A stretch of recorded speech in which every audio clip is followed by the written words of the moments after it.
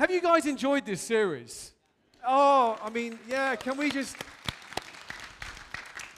I want to encourage you to take the sort of, almost the equipping, hopefully you felt, the tools that I've been trying to give us, so that you can then go back into the scripture and find so many more labels. But should we have one more label today before we call it quits for the time being? Turn in your Bibles to Ephesians 1.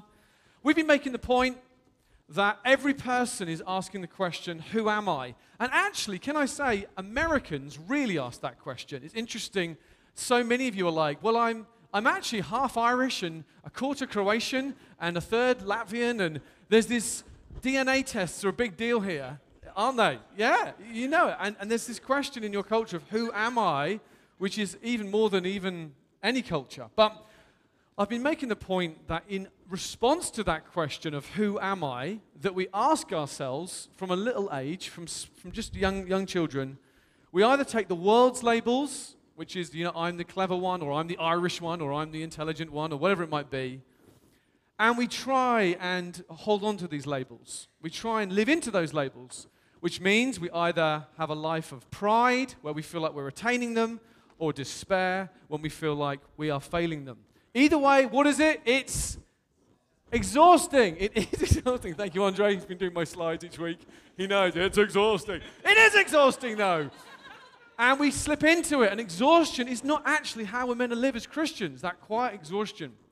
And the gospel, this may be your first time ever in a church, and I'll say, what is the gospel? The gospel, at one level, is God's gracious treasure trove of new labels, new identity that He gives us by grace. That you are no longer primarily a mother or a father or primarily a intelligent one or a good-looking one. You are no longer primarily those things. You are primarily many other things that this wonderful Bible has been telling us we now receive as a grace gift.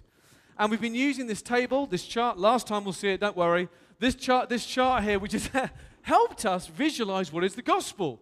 Well, it's who God is, God's identity. Flowing out of that, what God has done, God's activity. Thirdly, then, who we are, our identity. And then finally, we come to what we do. As Americans and British, we spend so much of our life naturally in box 4, doing.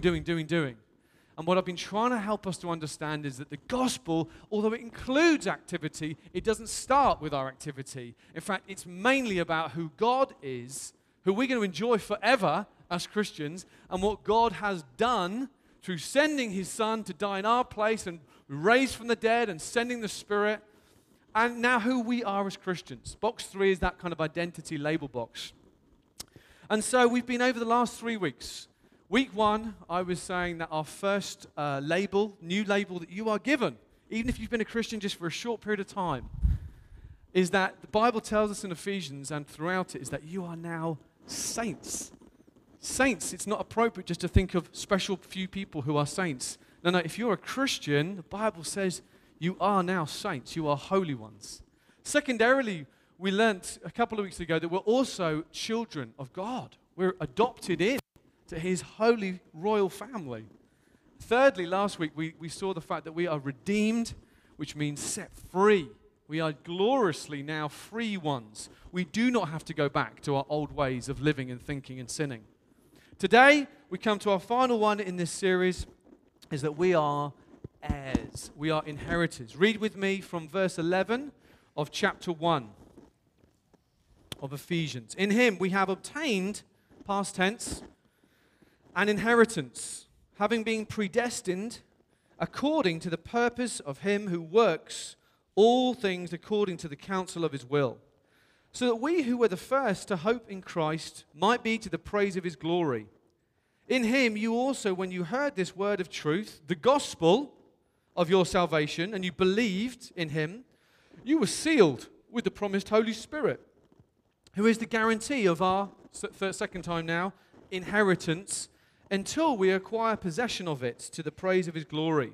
For this reason, because I've heard of your faith in the Lord Jesus and your love towards all the saints, I don't cease to give thanks for you, remembering you in my prayers, that the God of our Lord Jesus Christ, the Father of glory, may give you the spirit of wisdom and revelation in the knowledge of Him, knowing Him better, having the eyes of your hearts enlightened, that you may know what is the hope to what he has called you. And here we go for a third time. What are the riches of his glorious inheritance in the saints? Okay, you are an heir. Hallelujah. It came up in the worship. I love it when it pops out. God's agenda comes through even before we've officially got to what we're looking at today. You are, if you're a Christian today, you are an heir. You are an inheritor. What does that mean? Lots of things you could define an heir as. Number one, it means that you are secure. You are secure. You are secondarily affirmed. When you think about what an heir is, a princess or a prince, someone who's going to receive and is receiving amazing privileged things, you are secure, you are affirmed, and you are provided for. To be an heir means at least those three things. You are secure, affirmed, and provided for. Again, a wonderful lack of response, which tells me, you're like, woo! It's great, you guys, it's just your bang on cue every week. Just great. So what that's telling me is, again, remember I've done this every week, I've sneaked up on you, is that there was a time, the Bible tells us, if you're a Christian here today, there was a time before you became a Christian where you were not an heir. Okay? So that means you were not secure and affirmed and provided for. You weren't those things. This is the label that, my best attempt at a label that is the opposite of being an heir, which is what you would have worn as an unbeliever before you came to Christ, is that you could feel, and in a sense you were, abandoned, overlooked, and unprovided for. If I'm saying that the scripture is telling us one metaphor that we are meant to have in our minds as being Christians now is that we are heirs, and that means those three positive things, it's fair to say that therefore an appropriate way of understanding how you were beforehand, your label, before you came to Christ, is that you were abandoned, overlooked, and unprovided for. It's kind of similar to the whole orphan thing, kind of similar to much of what I've been saying. So once again, let me take you on a personal journey of vulnerability as we begin today by just letting you into a little a personal symptoms check of what it may look like for you. This is what it looks like for me. When even though the Bible tells me I am an heir, which means I am affirmed and secure and provided for, I'm a royal heir of God, what it looks like for Tom Shaw to unconsciously slip back into functionally still living as someone who feels abandoned and overlooked and unprovided for, what it looks like, first of all, is this. Number one, I think it should come up on the screen. Workaholism. You see, an heir is someone who is a receiver, okay? It's very different to the American mindset and the British one. In your country, it's about working hard, right? I mean, it's interesting how culturally there's a lot more freedom in a sense here. So just with the healthcare system, we are learning. We get to choose whether we have a CAT scan. We get to choose that. Whereas in England, it's just like, this is what you need, this is what you'll get. Because of its more socialist type roots, okay? Now, I'm not saying one is better or the other, don't worry. What I'm saying, though, is that you are in a country, the land of the free, right? That's a big thing. And so there's this sense of, I can choose, which is not wrong. Man, this is an amazing place to live. I love it. However, what it can do is, the idea of an inheritor is someone, you just receive it. An inheritance is scandalous. If any of you have ever inherited something, inheritance leads to humility, doesn't it? It leads to a sense of, I almost don't want to tell my friends about this because some distant aunt left me this. I feel a bit embarrassed. Whereas if your mindset is less about inheritance and more about working to achieve, that can lead to pride. Do you understand?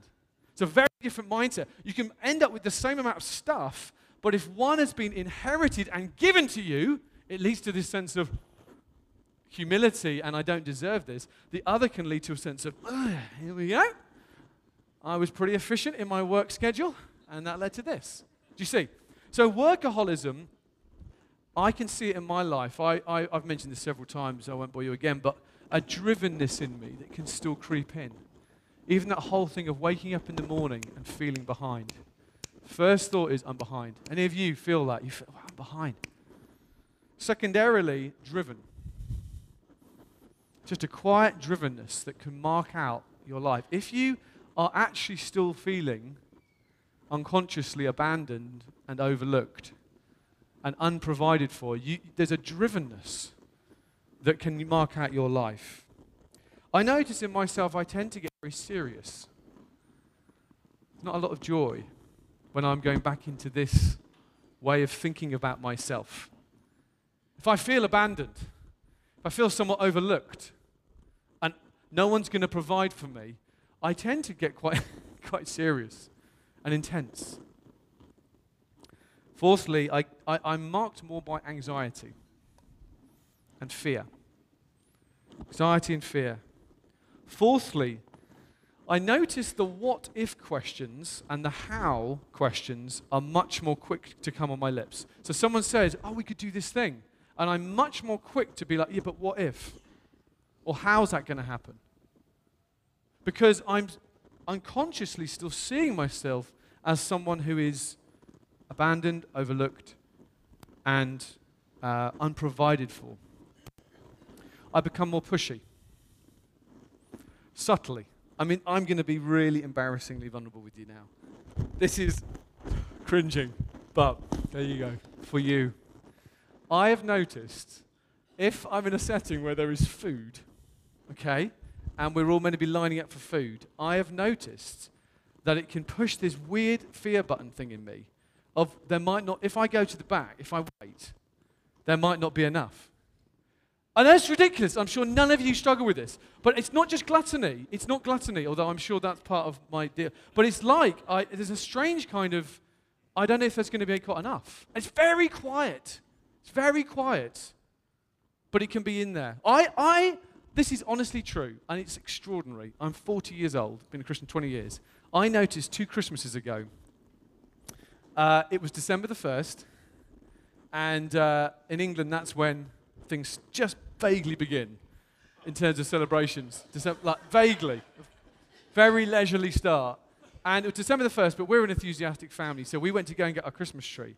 And I promise you, I noticed, kids were finishing school, and we were going to get in the car and drive to the shop. And I noticed a kind of fear in my heart that they would be sold out. Isn't that crazy? I could notice. I was like, come on, kids, we've got to go. We've got to get. And I was like, this is weird. It's a Christmas tree.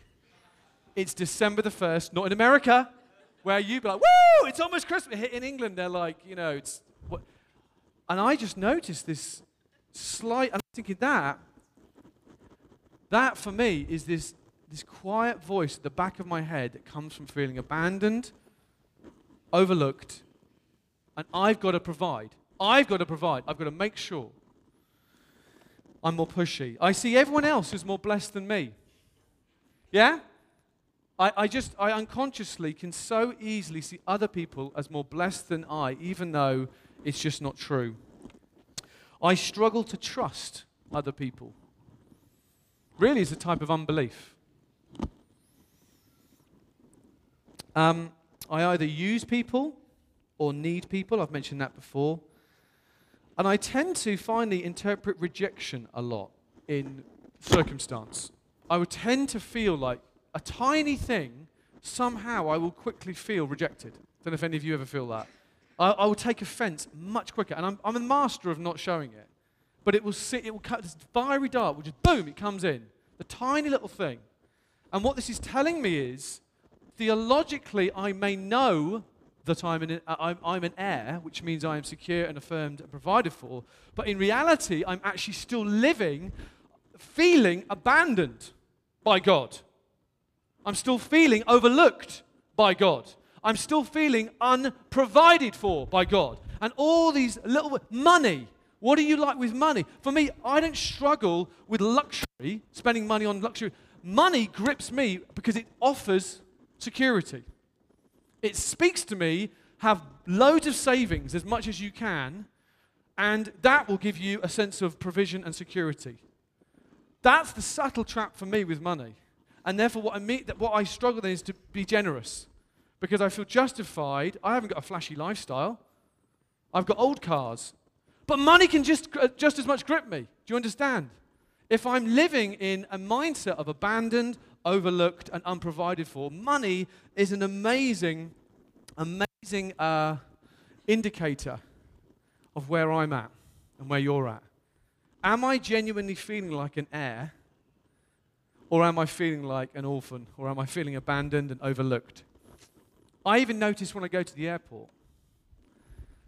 When I go to the airport, my family, we've flown quite a few times recently. There's another side. If I'm in that old mindset, something like a fear that we don't even know our seats are already booked. I can be like ushering my kids through. Quick! There's a line over there.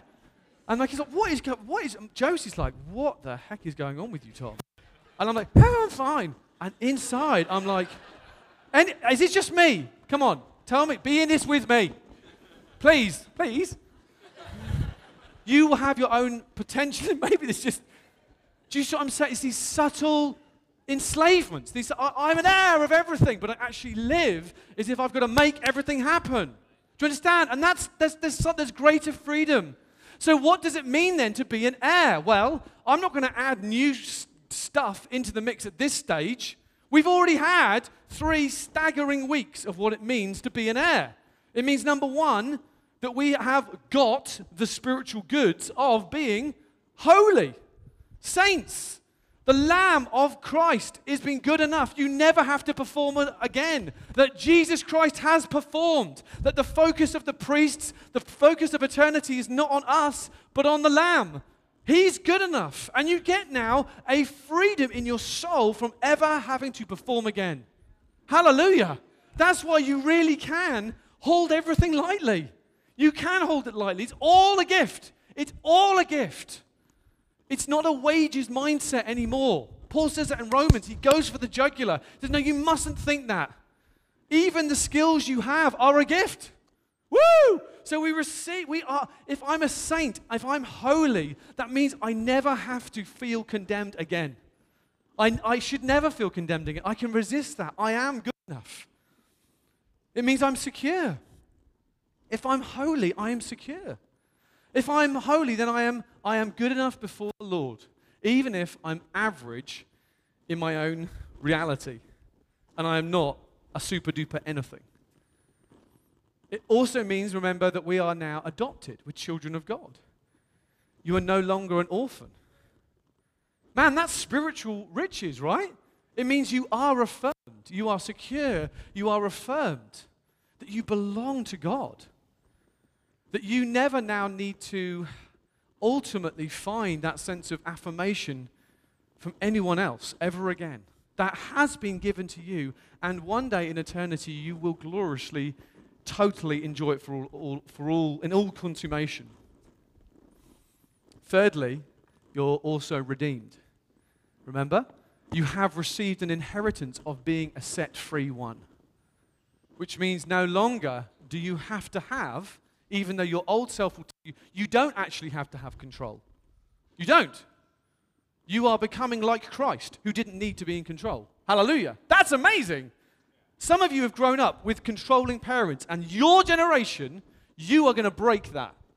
You are going to model something differently. By the grace of Christ, by the power that raised him from the dead, you are not going to control your kids or your spouses or others. You will enjoy self-control to not control. That's an inheritance. You can have the biggest house and the flashiest cars and I take it all. Give me that one thing. Freedom from the need to control and to be in control. And I will give everything else away. Hallelujah. And it's been given to you by the grace of Christ. You don't need comfort anymore. You don't. You don't. You are blessed with it at this season. You don't actually need it. You find comfort in Christ. You don't need approval. You don't need power. You don't need to win. You don't need to lead. You can just be whatever God's calling you to be right now, like Christ. Oh, wow. What riches. Freedom. You are redeemed. Don't believe the lie. And it comes in the form of sometimes this kind of culture of like, oh, we're all going to struggle, we're all going to be weak. Yeah, I get that. I'm weak. I talk about weakness, okay? I struggle. But my identity declares victory. It does. God has called us to be bold in Christ. We can be bold. Paul is bold in his weaknesses. I'm going to outboast all of you in how rubbish I am, the old Paul, but I'm now more than a conqueror in Jesus. They are two people, and I am winning. You are enabled by the power of God to no longer live in fear. Man, the response from last week, that's telling us something. God is uprooting. He loves this church. He died for this church. He is the gardener, and he is coming around this church, and he's tearing out lies that you've lived of, and you haven't even realized it. I had one text this morning from a friend of mine, and he wanted to ring me, and I couldn't call me because I was in the middle of a thing with someone else. He said, Tom, I am seeing massive breakthrough in my work environment. Intimidation under my boss is being broken before my very eyes. God is breaking it. And it comes from knowing who we are. But I want to finish. Oh, I'm tired. I'm sorry. I always try and, this is for me, to try and calm me down. It's a little hint. Tom, sit down. Let's see how this works. It's not going to work. But I've only got 15 minutes left. 10 minutes. We're going to respond. But listen. There is something in here that is that I have saved the best to last. Going to have a woo. And I really mean that. This gem of truth I had overlooked for so many years. I have been talking about you and me getting our inheritance, right? Getting spiritual goods. The focus is on you and me getting stuff. Oh, I've got holiness. I've got adoption. I've got redemption. I've got peace. I've got power. I've got something else that rhymes with that. I feel like it should be a song. I've got a new creation waiting for me. I've got forgiveness. I've got the power to be generous. Amazing spiritual goods. Hallelujah. That's what I've been saying. But did you notice, and I'd never noticed it, how Paul, when he comes to that third time of talking about inheritance, he switches it. Let me read it again. Look with me, verse 18. He says, I'm praying that you're going to have a spirit of wisdom and revelation, that you'll know the hope to which he's called you, but also, here we go, what are the riches of his glorious inheritance in the saints? Do you see what he did there? He's not talking about your inheritance anymore. He's now talking about God's inheritance. What he's saying is actually your inheritance is a God who sees you as his inheritance. More than even all these spiritual goods that are incredible and Jesus died for and he rose for and he has promised. They're amazing, and I've mentioned them again. Love, joy, peace, patience, kindness, the ministry of the Holy Spirit in our life. These are amazing things. But what he does here, he's now talking about something else. He says, I want you to understand and have a wisdom and revelation. What are the riches of God's glorious inheritance in the saints? Get that? That actually is one thing to be waiting for a kind of static lot of spiritual goods. Here I am and I'm waiting. I've got some of it now because I'm an inheritor, but I'm also waiting for eternity to get these goods. I'm waiting for these things that God is going to give me through his inheritance. But it is totally another to realize that God, these are not spiritual goods that we are waiting for. This is a God who is not just he's not static and we are waiting for God to give us stuff. He is actively seeing us as his inheritance. Do you understand? He's saying, I see you as my glorious inheritance. The riches of God's glorious inheritance.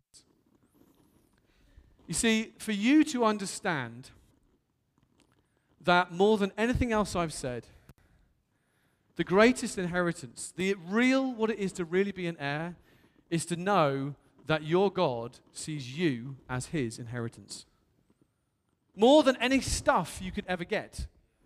It is to understand you get him, and it's not just him, not just a person. You get a person who, with a broad smile on his face and no apparent irony, sees this bunch of humanly very normal people as the riches of his glorious inheritance. I mean, and you see this throughout Scripture again and again in Deuteronomy. God is promising Israel, I'm going to give you the land, I'm going to give you the land, I'm going to give you your inheritance. And then he says in 32, he says, actually, but you are my inheritance. You are my inheritance.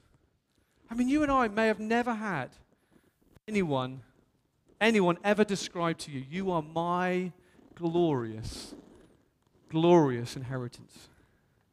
In fact, you've probably, most of us have never grown up with that being said over us.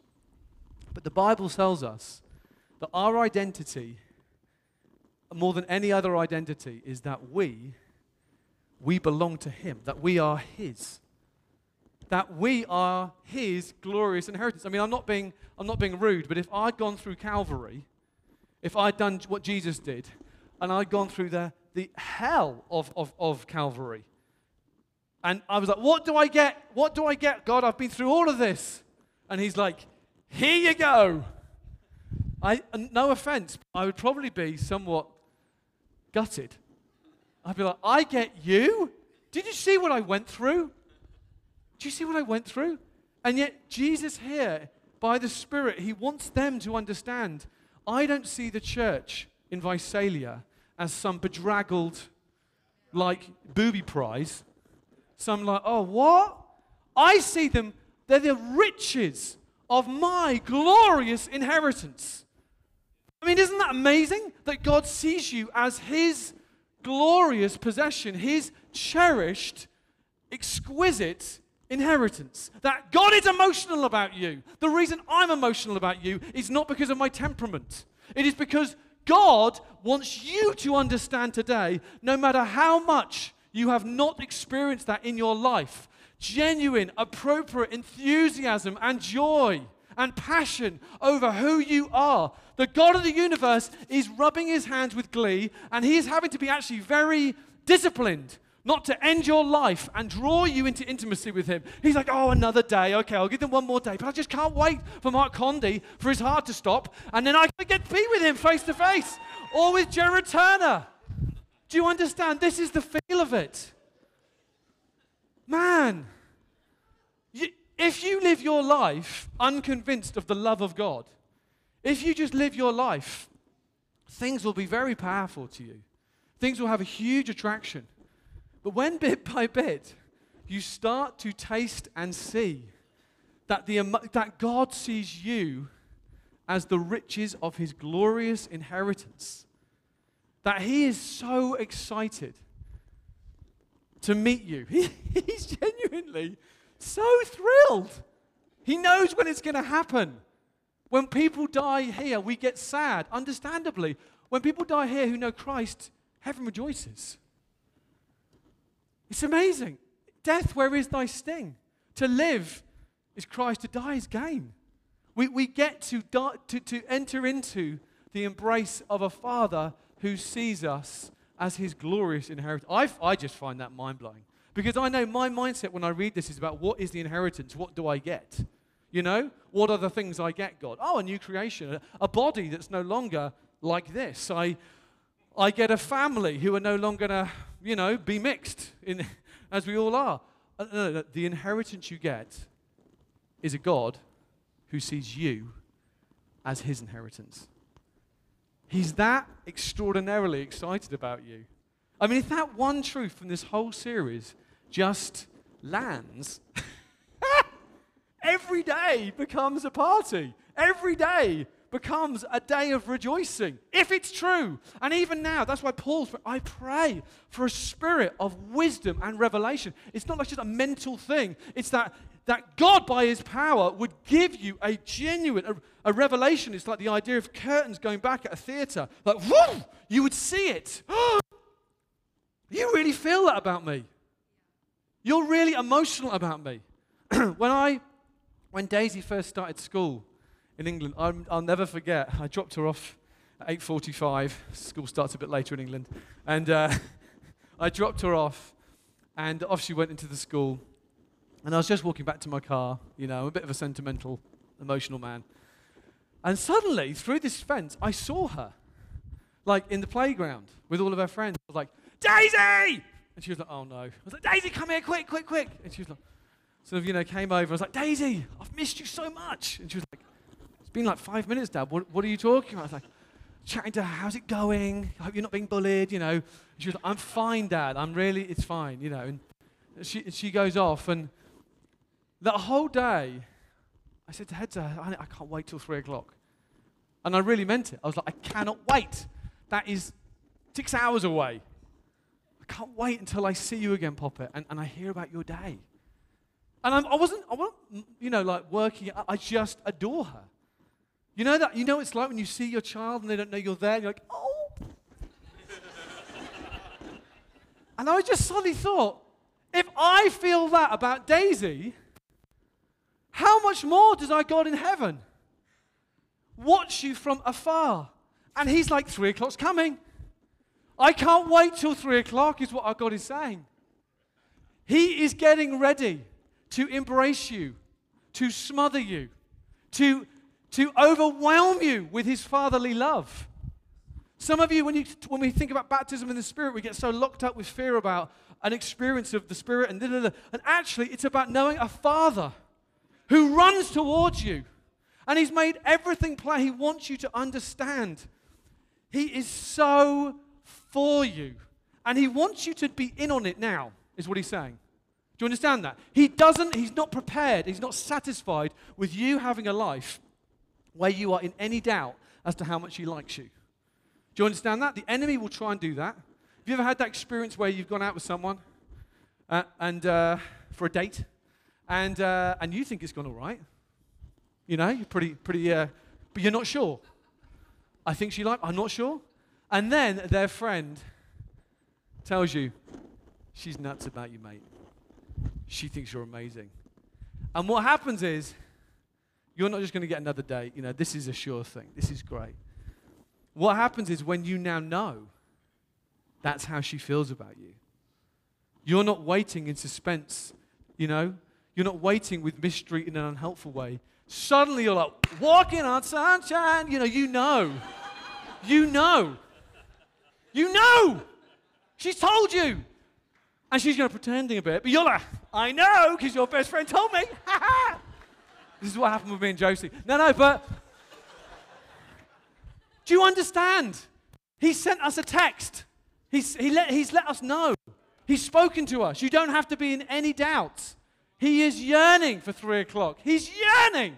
This life is great. It's wonderful. He wants you to be wonderful and called. But it is ultimately a warm-up to eternity with him. You will be walking in the garden with your God, restored, glorious. Faith will be replaced by sight. You will never again have to doubt his love for you. You are an heir. You will be an heir. But you know what? The biggest inheritance you get is a God who sees you as his inheritance. Man, it just doesn't get any better than that. Should we stand to our feet? It says in Psalm 139, let's worship. I'm going to hand over to these guys to guide us, but I think we'll include worship, I'm sure. I hope so. It says in Psalm 139, such knowledge is too lofty for me. And it kind of is, isn't it? It's like, how do I get this to live in this? So even as the band come up, I just pray that, Lord, you would be in our hearts, taking information and make it impartation. In Jesus' name.